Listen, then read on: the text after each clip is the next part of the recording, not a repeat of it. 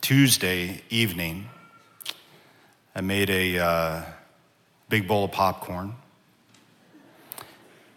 right around 6 o'clock, sat down and said, okay, I'm gonna watch the news for about the first time in 2 years. And I normally just read the news because it takes the drama out, and largely. So, so I'm sitting there, I'm like, oh, this will be really interesting to see who wins.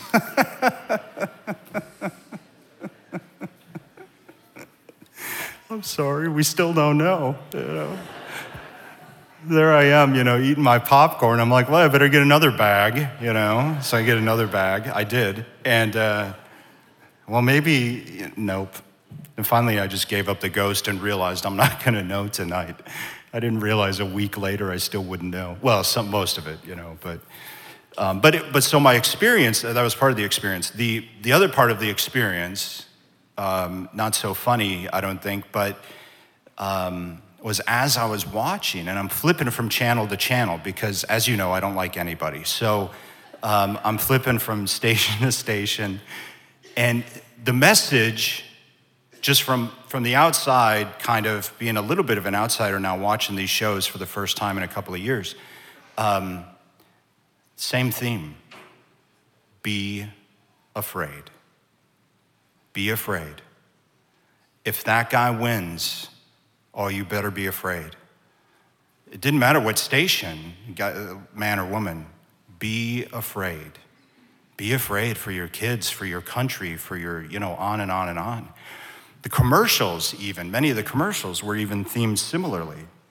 And it was a really interesting experience, going from not usually basting in that to being basted in it for that evening, and recognizing even within myself that it was provoking, it was provoking a response.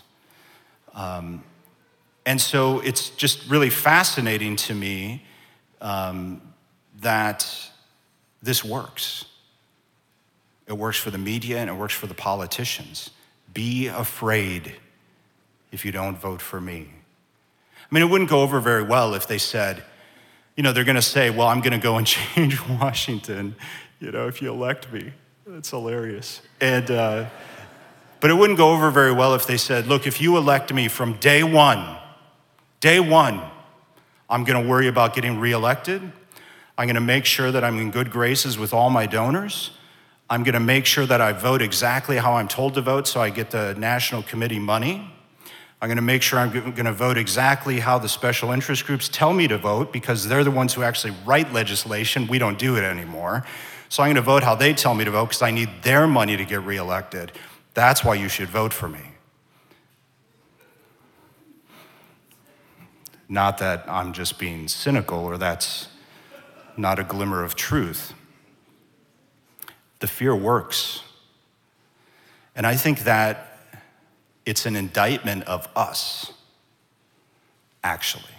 I think it's really good for us at this time in our country, and even just in our community, to recognize that it works, and it works to control people. That's what fear is used for. Now, I talked about a lot of that last week. The church has used it, right? It's a great way to control people from a church perspective, from a government perspective, and even from a parenting perspective, right? If your kids are afraid, they're gonna generally comply because of that fear. It's easy. And it's just fascinating. And I know that some of you are gonna say, and I'm not trying to make it a huge debate, but I think it's just good for us to reflect collectively as a group, as a community, on the dynamics and why it's effective. And I think it's clear why our country is split just almost perfectly 50-50, because we're forced to get into just one or the other group, right? There's no middle ground. Now, we turn to the gospel today, and it sure sounds like a lot of fear, it would seem. What's the difference? Well, They're asking the Lord about this second coming thing that he keeps talking about. I'm going to come back, right? And they want him to come back, of course. They don't really want him to leave, and they definitely want him to come back if he's going to leave. So they're asking, well, what's it going to be like until you come back? And what should we look for? What are some signs that we'll know? Because there were signs, upon the Messiah's arrival the first time. So what are some signs that we're going to know? And then he goes through this list of things that are going to happen. Wars, insurrections, nation against nation, kingdom against kingdom, earthquakes, famines, plagues.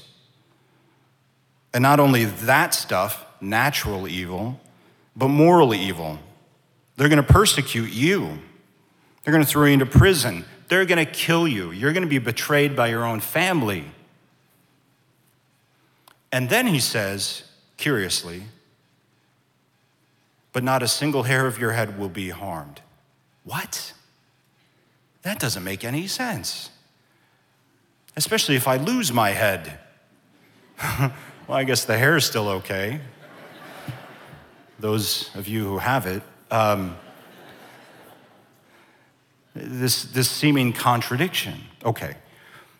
I think this is a really good message for us to hear right now, particularly given the political landscape. And, and I'm not seeking to focus on any particular political party, but just focus on us together. The Lord is constantly trying to get us to focus on eternity. That's the point. Because he knows we get so focused on this life. And we want to make it the best we can.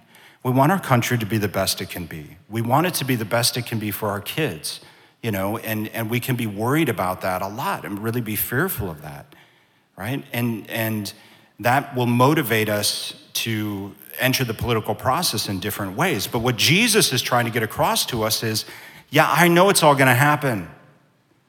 I already know. I'm God.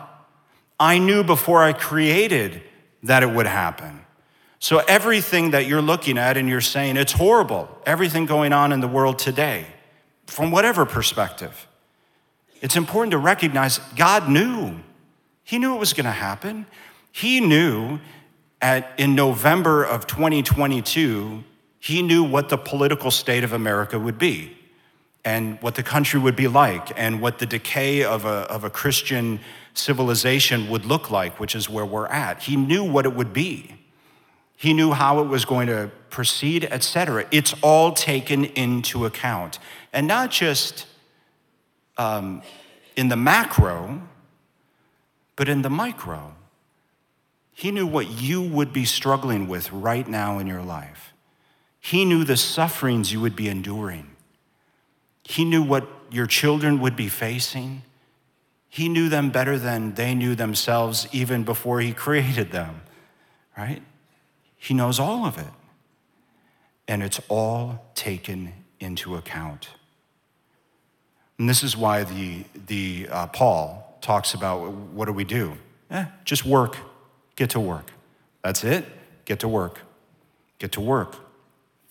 Be faithful. Do what you can. Do what you can to influence your family, your kids, your world, your church, your government. Do the best you can and leave the rest to me. Let it go. There's an incredible amount of freedom in that. And you might say, well, Father, what's going to happen if it doesn't matter. It doesn't matter. Not really. How can you say that? I'm a priest. I'm not principally concerned about, the status of the temporal world. I'm concerned about your soul. I'm concerned about where you're headed. I'm concerned about what kind of people we're all becoming. That's what I'm concerned about.